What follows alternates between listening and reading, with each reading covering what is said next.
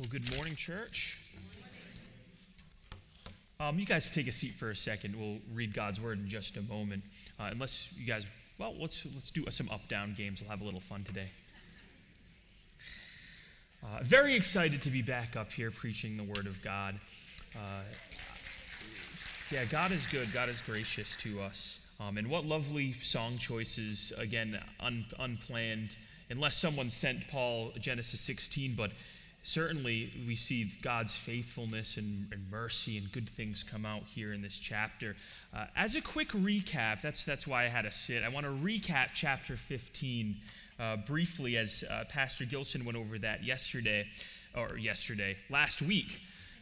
He went over that last week. As a recap, Abraham and God, right, they have this covenant. And remember, God had Abraham cut the animals in half and separated them, and what they would do is they would walk through, and again, that was kind of like a declaration, like, if I do not come through on my part of this covenant, may I be like these animals. And remember, God put Abraham to sleep, and he didn't walk through, but the Lord himself went through.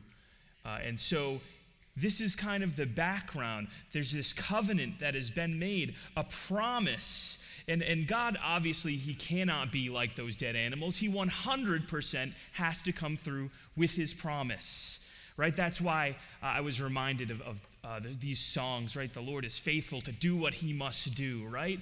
100% certainty. It's like knowing 100% that you're going to win the lottery and God promised it to you.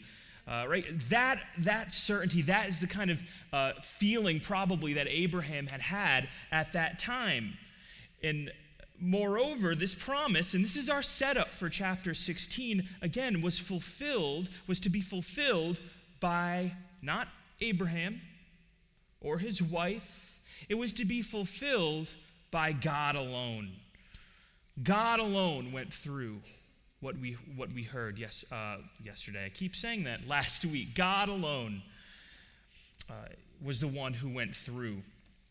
And it's with these things in mind that we approach Genesis chapter 16, because Genesis chapter 16, it shows us the danger of trying to bring about God's promises ourselves, in our flesh, in our own way. A wise mentor of mine constantly is reminding me of this truth, that we are to do God's will, God's way, with God's resources in God's time. If God is to be the one who is doing the work, it is to be done God's way. If we're doing if we're doing the work, it will be a failed plan of the flesh. This is essentially the lesson that we will learn here this morning from Genesis 16. And again, it emphasizes that we need to wait on the faithfulness of the Lord. He is faithful. So now let us now stand, and we will read Genesis 16 at this time. I'll have to step aside here because this screen's not working and I want to read along. So here is the word of God, Genesis chapter 16. Sarai, Abram's wife, had borne him no children, and she had an Egyptian maid whose name was Hagar. So Sarai said to Abram, "Behold, the Lord has prevented me from bearing children. Please go into my maid. Perhaps I will obtain children through her." And Abram listened to the voice of Sarai. After Abram had lived 10 years in the land of Canaan, Abram's wife Sarai took Hagar the Egyptian, her maid, and gave her to her husband, Abram, as his wife. He went into Hagar, and she conceived. And when she saw that she had conceived, her mistress was despised in her sight. And Sarai said to Abram, "May the wrong done me be upon you. I gave my maid into your arms, but when she saw that she had conceived, I was despised in her sight. May the Lord judge between you and me." Abram said to Sarai, "Your maid is in your power. Do to her what is good in your sight." So Sarai treated her harshly, and she fled from her presence. Now the angel of the Lord found her by a spring of water in the wilderness. He said, "Hagar, Sarai's maid, where have you come from and where are you going?" She said, "I am fleeing from the presence of my mistress Sarai." Then the angel of the Lord said to her, "Return to your mistress and submit yourself to her authority." Moreover, the angel of the Lord said to her, "I will greatly multiply your descendants so that they will be too many to count." The angel of the Lord said to her further, "You are with child, and you will bear a son, and you shall call his name Ishmael, because the Lord has given heed to your affliction. He will be a wild donkey of a man. His hand will be against everyone, and everyone's hand will be against him, and he will live to the east of all his brothers." Then she called the name of the Lord who spoke to her. "You are a God who sees." For she said, "Have I even remained alive here after seeing him?" Therefore, the well was called Ber Lahai Roi. Behold, it is between Kadesh and Bered. So Hagar bore Abram a son, and Abram called the name of his son, whom Hagar bore, Ishmael. Abram was 86 years old when Hagar bore Ishmael. Let's read these verses together. "The Lord is not slow about his promise, as some count slowness, but is patient towards you, not willing for any to perish, but for all to come to repentance. For whatever a person sows, this he will also reap. For the one who sows to the flesh shall reap corruption, but the one who sows to the Spirit shall from the Spirit reap eternal life." Please remain standing with me as we pray. Dear Heavenly Father, we thank you for this word. Lord, we pray that you would do the work that only you can do in our hearts, Lord, that we would be receptive to what it is you have for us this morning, and that you would transform us by the power of the Holy Spirit who is working within us. Lord, we thank you, we worship you, and we praise you. In Christ's name, amen. You may be seated.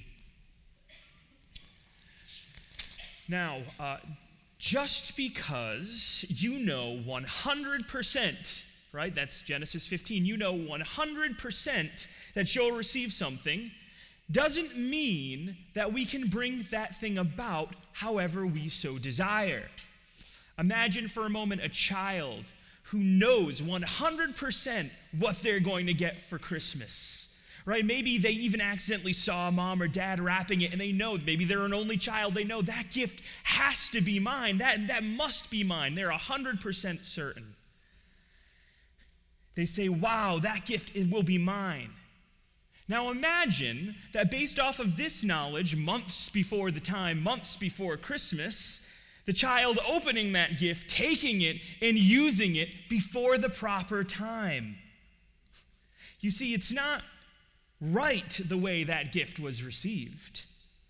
It actually kind of soils the experience and ruins the experience of what that was supposed to be.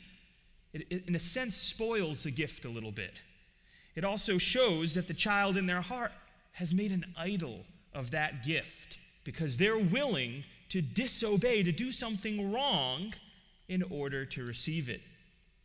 Now, what is ironic is we too often make idols of very good things, sometimes even of blessings that God has for us. And instead of waiting to see how the Lord will miraculously bring these things about, allowing him to get credit for what he deserves, we attempt to force them to come about. Oftentimes in the name of wisdom, quote unquote. And this often leads to major problems. Doing things our way, friends, has very real consequences. And we see that in Genesis chapter 16. However, even in this soap opera of Genesis chapter 16, we still see the incredible mercy of God. Here then are three lessons, three things we learn from Genesis 16. We learn about the plan of the flesh. How did it come about? What was the heart that developed and conceived this plan? We'll learn about the consequences of the flesh. What did it result in? Was there any good that came out of it? Who was affected by this plan of the flesh? And lastly, we will see God's incredible mercy, the mercy of God. So let's jump into this, the plan of the flesh. First, we see the plan of the flesh, and it comes again from this kind of thing we've already alluded to, this lack of patience and a distrust of the faithfulness of God, that he is going to come through on their behalf as he had promised just a chapter ago. And let us look at this, verse 3. It says, Abraham had lived 10 years in the land of Canaan. Verse 1 indicates that during this time, Sarai, Abram's wife, had borne him no children. I want us to, for a moment, pause, and I want us to really put ourselves in the shoes of these, or the sandals of these individuals.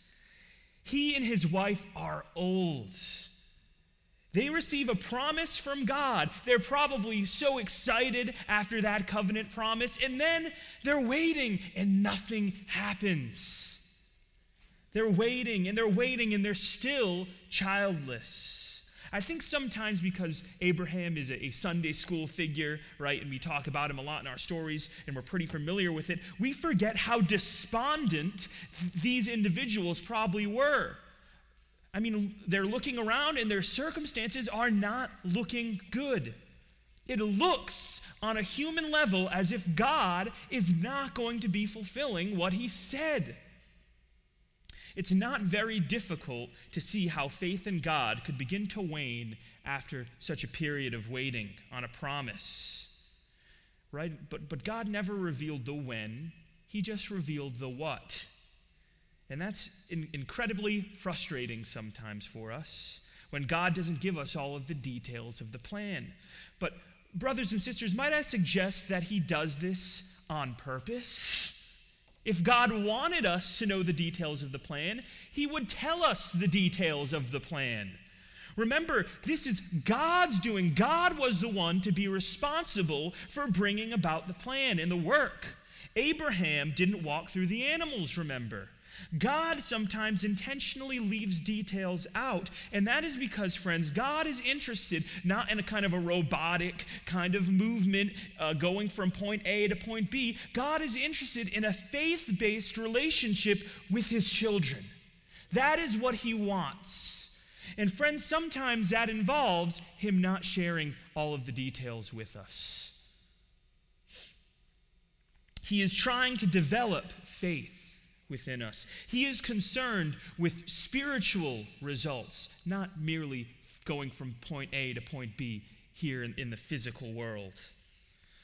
So Abram and Sarai, they're in a season of waiting. God's promise 100% certain, and he is the one to do it all himself.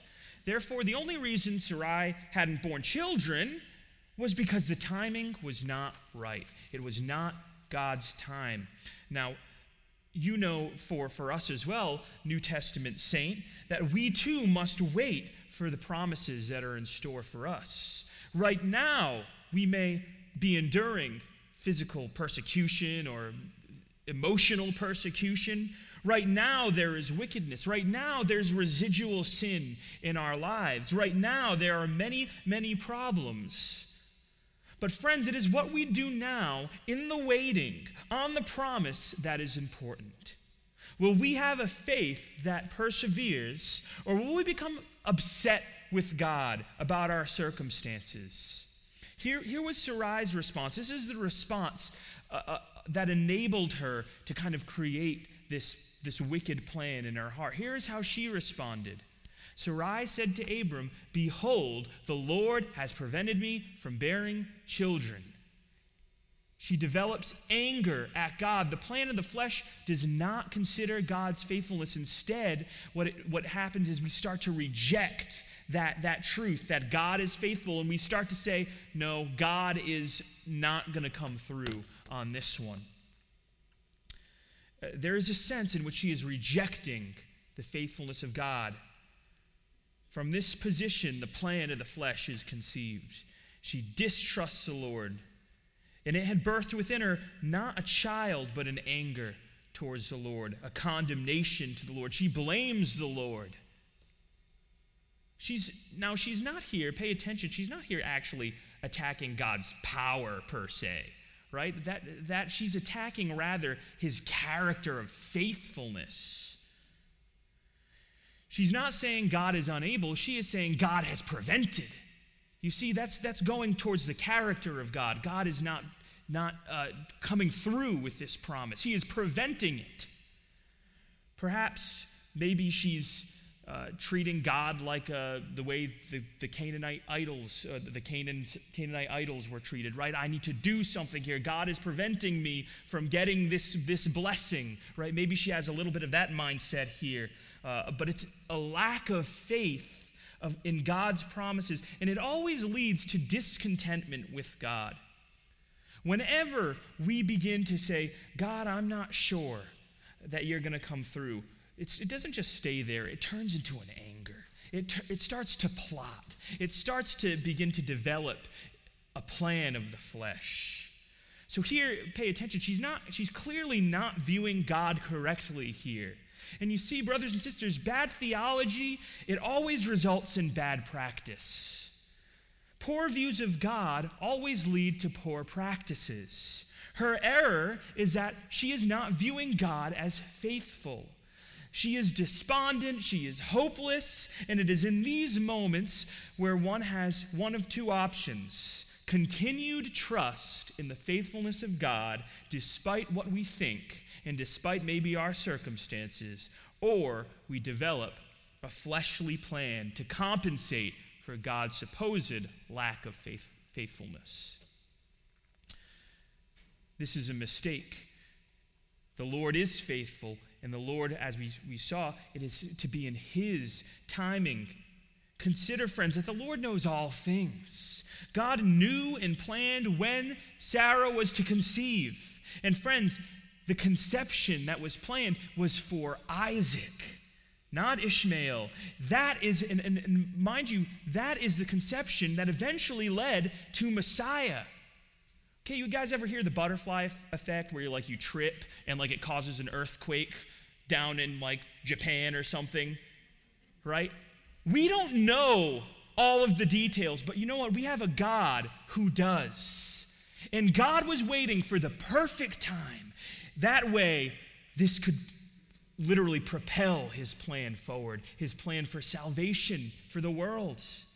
Right? Matthew chapter 1 opens up with the genealogy. It says in verse 2, Abraham fathered Isaac, is how it opens up.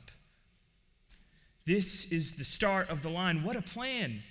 What a grand plan, and it required God's perfect timing, not ours. Sarai isn't God. She couldn't see these things. Moreover, God wanted that relationship of faith with Abram and Sarai, and that involves trust. Trust, friends, that his plan is the best plan, that his timing is better than your timing, and recognize that he is faithful. So this fleshly plan, it stemmed from discontentment, from not trusting in God's timing, from accusing God of not being faithful to bring about what he said. This is really all a condemnation of God, saying, essentially, God doesn't know what he's doing. I can do better. Here we see the plan originates with humans and is totally about humans achieving something. It is our insatiable desire for control. And think about it. If I know God is going to bless me and I become obsessed with when and where and how, these details, though they seem innocent enough, often contribute to us trying to achieve things ourselves. It removes aspects of faith from the blessing, and it becomes really all about us. It is selfish. You see, the promise is for me. I myself bring it about. It is me, me, me. And God is absent from this plan. God is absent from the picture here. This is contrary to the walk in relationship with God that we're to have. It's all in the flesh. It's all in our own insufficient strength. She needed to bring about the plan herself. She needed the glory. This was Sarai's plan of the flesh. Sarai said to Abram, "Please go into my maid. Perhaps I will obtain children through her." You see, the last chapter was the Lord talking to Abraham, giving the promise, saying that he himself would bring it about. Now we see Sarai talking to Abram, giving a fleshly plan to bring it about. That is not what the Lord had intended. No one prayed. You don't see prayer here. You don't see seeking the Lord here in chapter 16. It is solely human effort. And friends, when things are done in human effort, we literally strip the miraculous right from it. Hagar's impregnation, it's no miracle, right? That's ordinary. That's expected on human effort. This plan of the flesh, it attempted to remove the miraculous intervention of the Lord right out of the picture. And remember, God is the one who was to bring about this work. He was to be deeply involved in this process. And friends, so I ask us, are we trying to grow our church in our own power? Are we praying for God to grow his church? Or instead, are we coming up with our own growth plans? The worst thing in the world is for us to plan all of these things in the flesh, completely leave God absent, and then go forward with it. It is the worst thing for us to do such a move. You may even the plan of the flesh with growth, church growth in particular, you might end up with larger number of congregants. But if God is absent, what a worthless plan, friends. Are we trying to do things and bring things about in our own strength, in our own power? Are you trying to be sanctified in your own power? Have we developed kind of sanctification plans that don't involve God? Are we doing this in our willpower? Friends, if we're doing that, it will be a huge failure. It's going to blow up in our face. We cannot plan without the Lord. Moreover, we shouldn't be planning at all. We should be waiting on the Lord and waiting to see the miracle that he's going to perform. I pray that God has deep involvement in your life, that you're not going about plans in your flesh. I pray that you're living in such a way that God is participating in your life. Do we make our career choices? Do we buy our homes, our cars, live our life without considering God and without considering how the Lord wants to move? Considering the career maybe the Holy Spirit might have for you. Involve him in your life, friends. Remember, the fatal flaw was that it was not relational. It was a robotic process to get. But you see, what should have happened is it should have been relationship. God should have been involved in this. It could have been deep. It could have been beautiful. Involve him in your life, friends. Otherwise, we risk planning in our own wisdom for our own glory. And when we do this, we really sell ourselves short and achieve only what mere foolish human achievements can get us. We need to stop draining the miraculous out of the plans of our lives. The best plan of the flesh, if void of God, is misery. Don't sell yourself short. God's plans are the best. And it's easy to be deceived. We see Abram was deceived into this plan. The plan of the flesh, it is indeed deceptive. Abram listened. It said, Sarai said to Abram, please go into my maid. And Abram listened to the voice of Sarai.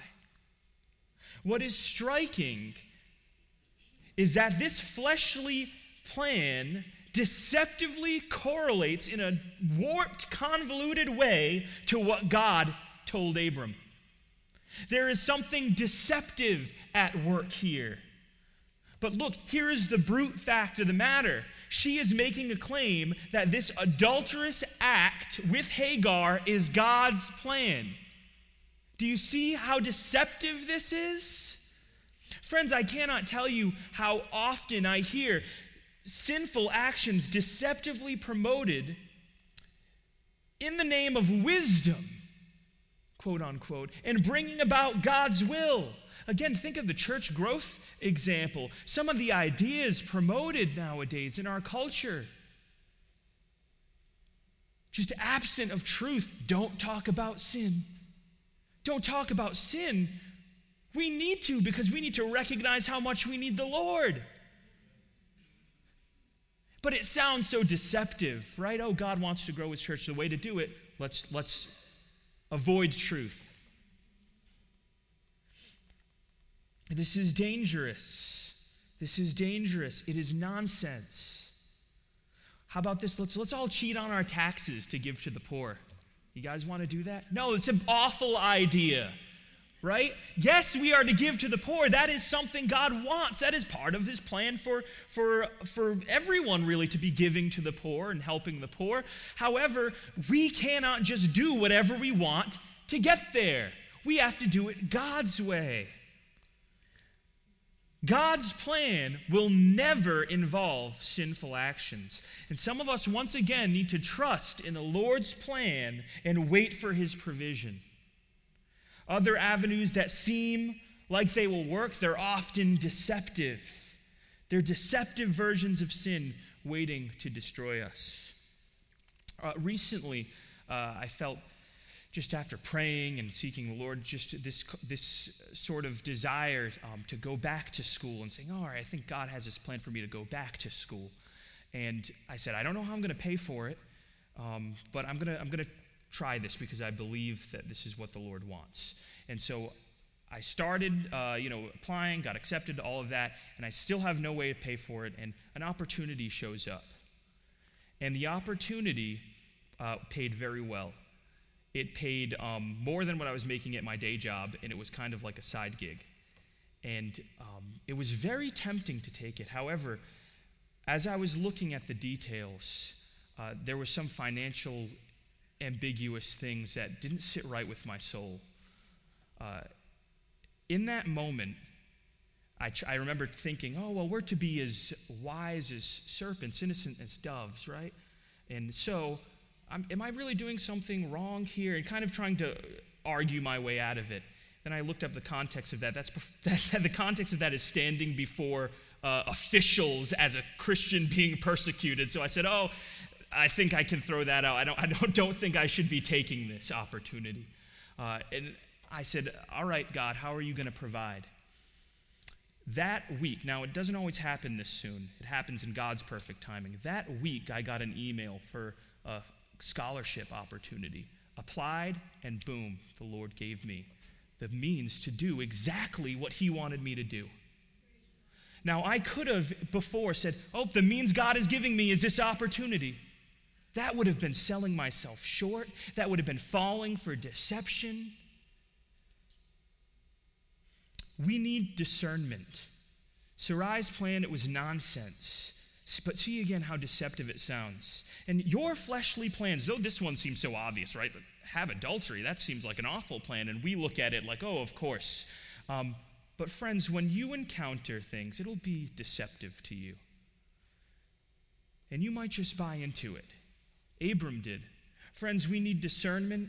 When deceptive-sounding wisdom is presented to us, pray. Read the Word of God. We need to double-check with godly saints. We most of all need God's involvement in the plan. Any plan void of God's involvement, plan of the flesh. This lack of faith, disinvolvement of God is the birth of this fleshly plan. And so we see that it unfortunately came to fruition. Verse 3 tells us Abram's wife, Sarai, took Hagar, the Egyptian, her maid, and gave her to her husband Abram as his wife. He went into Hagar, and she conceived. It all came about. And now there were consequences. The consequences of the flesh. Sinful plans, they never work out well. They might look good. There may even be a season of seeming success. However, we know that the one who sows in the flesh reaps accordingly. Right? We read it, Galatians 6:7. For whatever a person sows, this he will also reap. For the one who sows in the flesh shall from the flesh reap corruption. Now, what is interesting here as we're reviewing the consequences is that every single individual involved in this plan, and even others who were not directly involved, have negative consequences from this plan of the flesh. First, we see Sarai's consequences.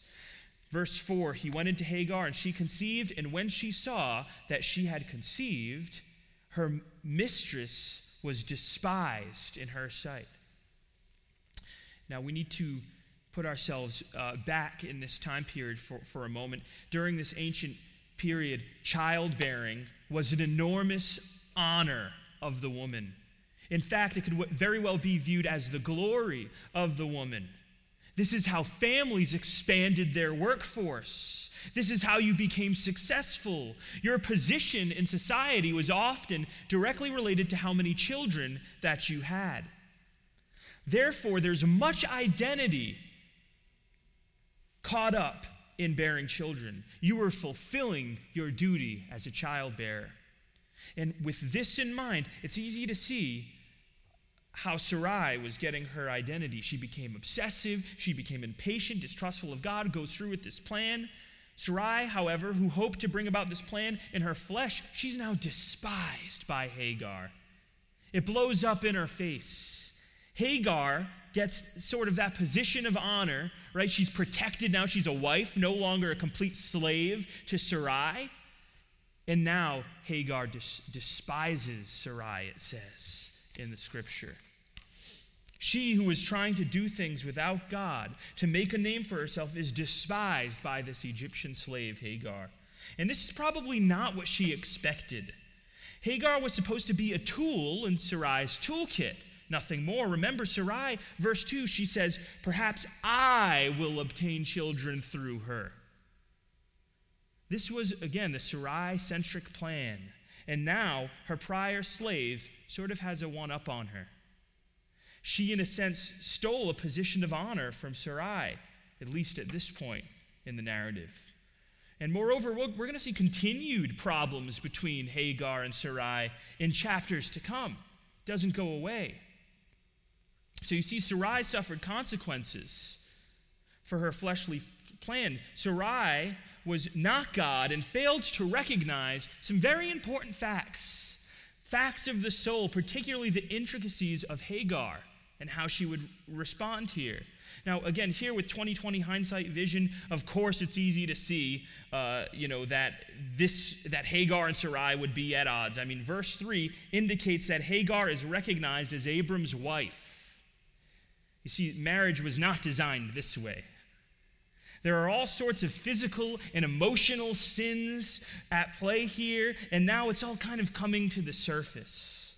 She's an emotional, jealous mess, hated by a former slave, and it is her own doing. This was her own plan coming to fruition. Again, God's timetable, much better than ours.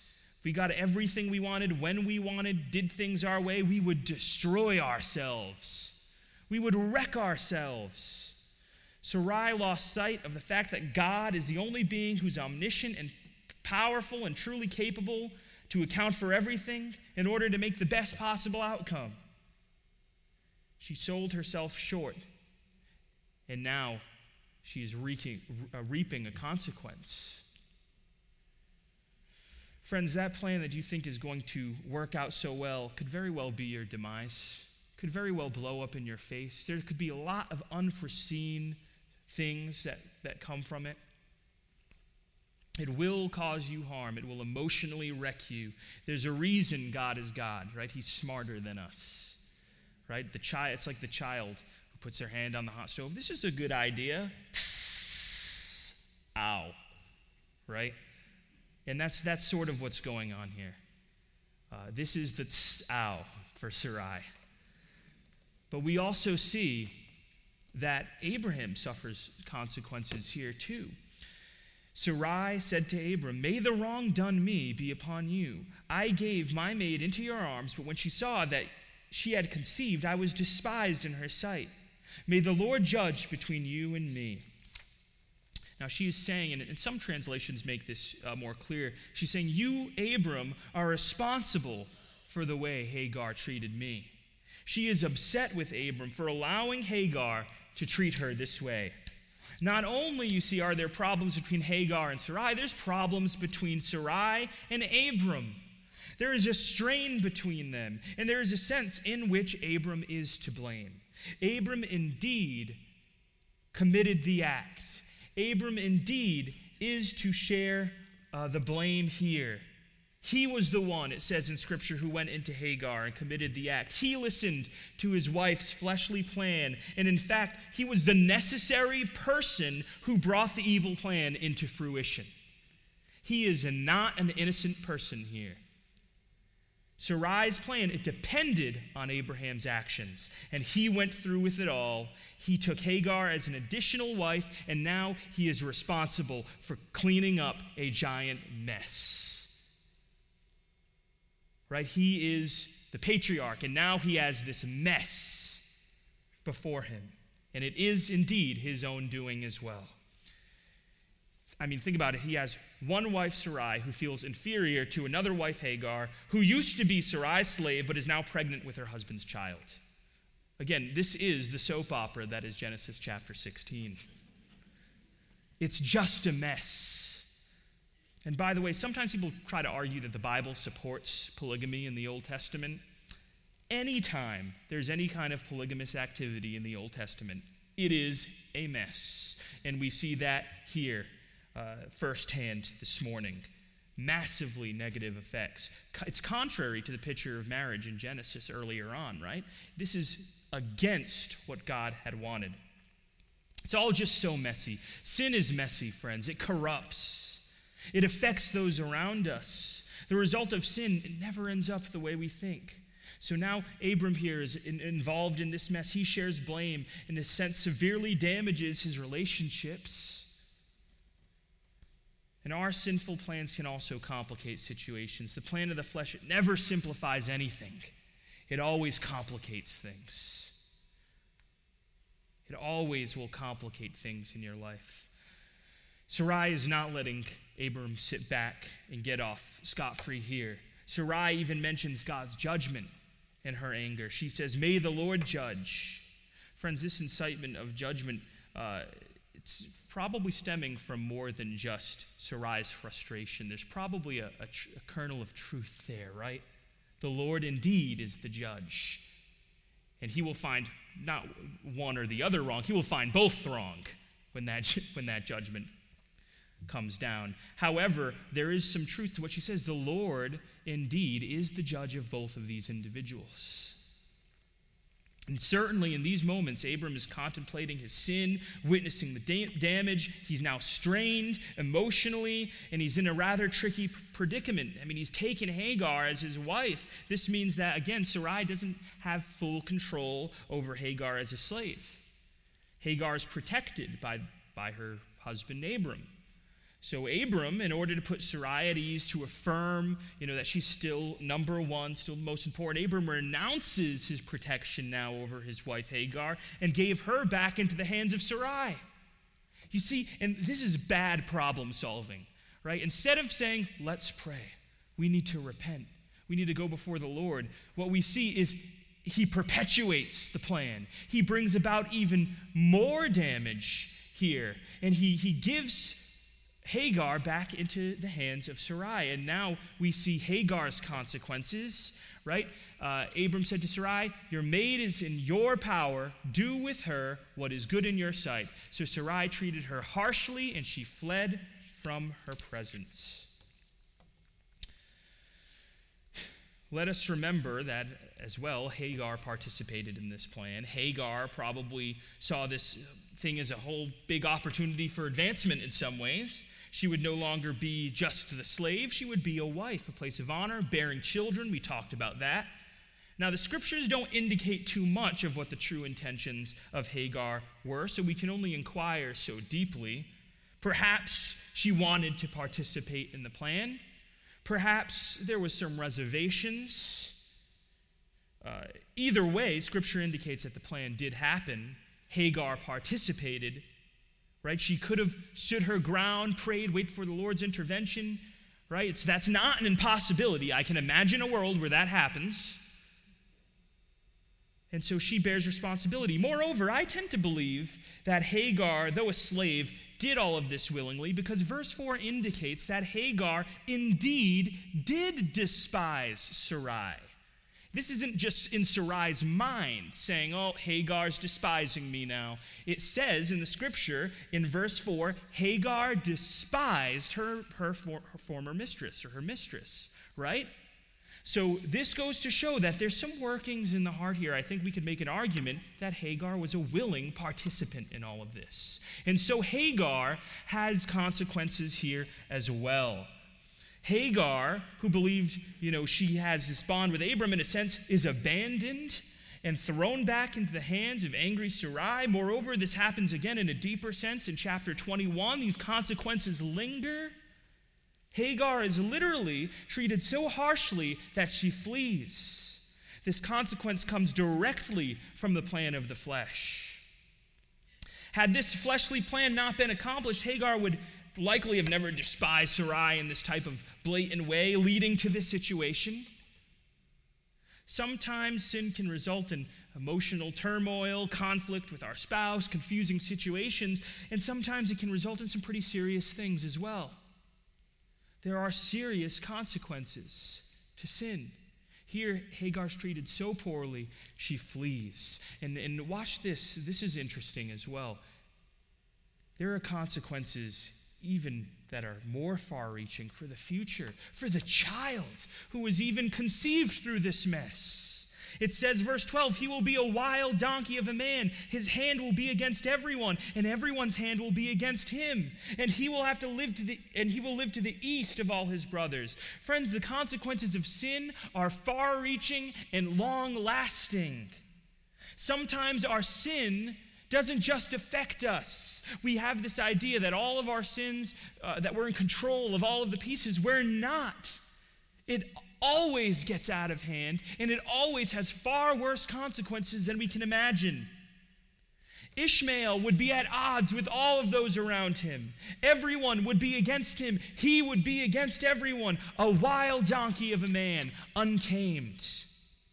Oh, our sins can affect so much. I recall there's support in Joshua 7, right? They're taking the city of Ai and taking the promised land, and someone sins, Achan sins. And what does it result in? It results in them losing that battle the first time and losing men. People died because of sin in that case. Sin has far-reaching consequences, friend. It never stays tamed in the box that you think it will stay in. And this is true with believers as well. 1 Corinthians 12, when one part hurts, they all hurt. We are one body. Our sinful plans could explain why at times church feels so dry. Oh, sometimes you like to point the finger all the time and, oh, it's because our programming's not good or this or that. It might just be because our planning is awful and we shouldn't be planning anything to begin with. It might just be that there's sin in the midst of us causing this. And friends, we need to be conscious. We need to be with a heart ready to repent, because sin affects those around us. Sin stifles progress, it stifles growth, and it can indeed cause harm to one another. We are one body, and we are to be holy. One body to be holy. Moreover, consider that the effects of sin affects things perhaps in a future time. Now, here's something to ponder. Ishmael, said to be an ancestor of Muhammad, who founded the deceptive alternative to truth, Islam. At least is the claim. If that's true, then we can see that there's even conflict in the Middle East today. If indeed that claim is true and Ishmael is a descendant, right? Now, the point is not to bash followers of Islam as all violent. That's not the forum for this, the place to discuss it. The point is to maybe just think for a moment how far-reaching sin could possibly be. Understanding that those secret sins, those plans in the flesh that seem so wise, actually gravely impact the world around us. That should serve as a deterrent from doing these things. We're to refocus back on the Lord, on His faithfulness, to see His word through Himself. And so we see loads of consequences. It's just a mess. It's just a mess. But we see something very powerful here. We see the mercy of God at play. The mercy of God. Well, for starters, God clearly has mercy on Abram and Sarai because we know how the story ends. They will indeed still conceive Isaac. Praise God, right, that the plans that we generate don't interrupt his plans. It's a wonderful act of mercy. But in our text, furthermore, in this very chapter, we see God's mercy revealed in a very special way to Hagar. Verse 7, now the angel of the Lord found her by a spring of water in the wilderness. Mercy always originates. It comes from God. Notice here, I've said it in the past as we've been going over this, no one's praying, no one's pausing to ponder God or to ponder repentance. Look who sought who here. God found her. She's on the run, trying to get away from her consequences for everything that has happened. She's leaving, and God finds her. The goodness of God, the mercy of God, truly, friends, is chasing after us. Here, Hagar is on the run, probably back to Egypt, her original home, right? She was probably picked up in Genesis chapter 12 when Abram went to Egypt. She's on her way back. She's going back to that life. And now she must pass a desert. And moreover, she's pregnant and probably going to die because this journey is by herself on the run. She probably doesn't have a lot of food or water. Now, I can't talk from experience here, but I hear being pregnant is kind of difficult as well. I hear it's difficult when you're not trying to cross a desert on the run. So you can imagine what Hagar is going through right now as she's leaving her past behind her. She's trying to run from her consequences, and here the Lord finds her. She's about to perpetuate another plan, right? Probably likely to die in the wilderness if not for God. And God finds her and stops her in her tracks and offers mercy to her. God is the giver, and this is the idea that is reinforced here, that God is the originator. All mercy comes from him. Friends, if you're suffering consequences of your own fleshly plans, God still seeks after you. God still loves you. God still intervenes, and he wants the best for you still. He doesn't want you to die in the wilderness of your own plans. God wants to bless you even when you mess up. And here's what the Lord says to Hagar. He said, Hagar, Sarai's maid, where have you come from and where are you going? She said, I am fleeing the presence of my mistress. Now, God very well knew the answer to these questions. He's God, right? That's something we've been saying. He knows all of the details. He knows everything. He knew the answer to these questions. But you see, it was honest confession that opened her up to deeper mercy and blessing from the Lord. Friend, be honest this morning. Come out of hiding. Tell the Lord what's going on in your heart. Confess to him what you have done, what you're doing. Ironically, it opens us up to his love, to his mercy, to his forgiveness. It's never ceasing. Be honest with God about your fleshly plans. And be honest with God about the consequences. Invite the Lord into the picture. You see, this is kind of like a restoration moment of sorts for the chapter. God's invited back in. And the second he is, you see blessing, you see mercy. And friends, God is the same yesterday, today, and forever, and he offers that to us today. We can stop running. We can come out of hiding. And we can receive the wonderful mercy of God despite our foolish plans. Invite the Lord back into the picture. Now, when this happens, it has to happen in a deep way, right? We have to stop. We have to let God sit back on the throne and trust in him, view him as faithful again. right? And so we see that the angel of the Lord says this, says, return to your mistress and submit yourself to her authority. Probably not something that prior to this conversation Hagar was so keen on doing, right? She was running from that very situation. And that is the command of the Lord. That is the plan of God. And Hagar now has an opportunity. Will I trust this plan, or will I go through with my own? And God mercifully intervenes, in her original plan and offers her an opportunity to repent, to turn, to literally go the opposite direction and go back to where she came. Friends, this is the mercy of God, that we repent and try again. That we quickly obey what he has said. Let him sit on the throne. This seems counterintuitive to me. I don't know if I would go right back. Maybe I wouldn't cross that desert, but maybe I would look for something else, right? But here we see God's plan, right? God back on the throne telling Hagar what to do, and Hagar will obey that, and she is greatly blessed because of it. Imagine she died in that wilderness, friends. She would miss out on the mercy of the great blessing that was to come for her. It says, verse 10, the angel of the Lord said to her, I will greatly multiply your descendants so that there will be too many to count. You see, she receives a blessing as well. Now, what's interesting is this whole thing is a manifestation of God before her, right? This whole interaction, it's what we call theophanies, some sort of manifestation of God. It's more than just an angel. It's the angel of the Lord. Verse 10 says, I will greatly multiply, right? This is more than just an angel speaking. This is God's intervention directly, offering blessing and mercy to Hagar. His mercy, absolutely amazing here.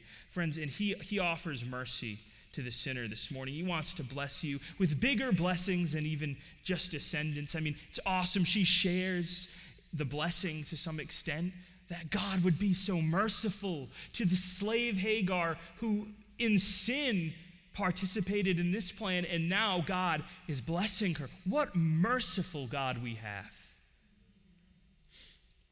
But here is something interesting to note. God makes this promise, but I want to look at Hagar's response.